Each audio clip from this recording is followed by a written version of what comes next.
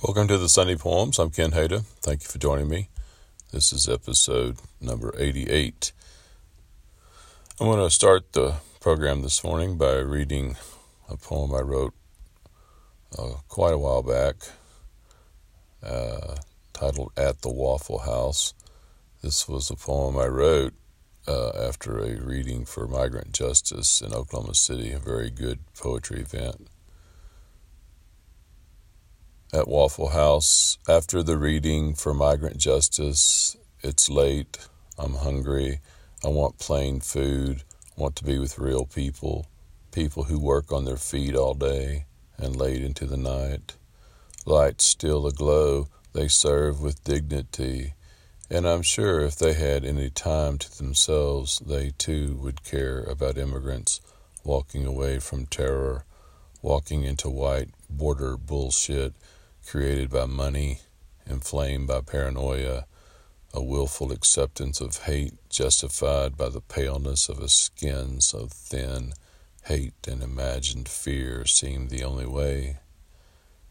And here I sit, sip coffee late in the day, swallow a bite of waffle, say a thin prayer for some migrant family to find a way home.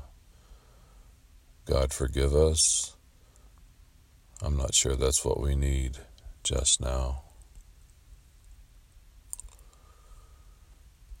And then I will read two poems I wrote about a year ago for the Woody Guthrie Festival. The first is titled Speaking. What can I say? I fear the indifferent muzzle. But rivers are flowing, birds are singing, leaves are greening, flowers blooming, all nature is speaking, and yet democracy is threatened, due process is perverted, compromise is compromised, common sense is uncommon, free speech is costly.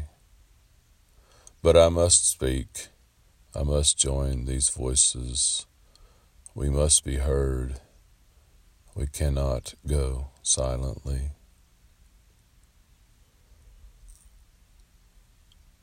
When I have fears, I will speak. I am not a magician. I cannot make evil disappear. Truth, justice, even love comes slowly through struggle. Like birth pangs, purpose will prevail. Even the tiniest flower rises through harsh ground. And I will end this morning's program with a brand new poem titled A Sunday Morning Northwest of Austin. A white-winged dove flutters into the backyard, landing in a low cedar, his broad wings flaring as he lands, broad white bands against his dark feathers, the indiscernible form of bird and tree now safely in darkness. Only in low flight, in landing, may we see bands of white that mark his tail feathers, brand him, distinguished for the stark moment. Otherwise, he seems detached from a world moving around him, separate from the very life that makes him. A multitude of bird calls in morning air, the first drops of rain, flowers wanting in mulch.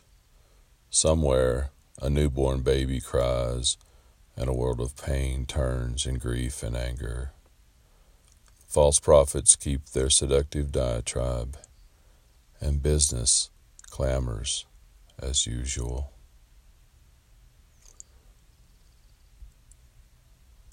Well, thank you for joining me this morning.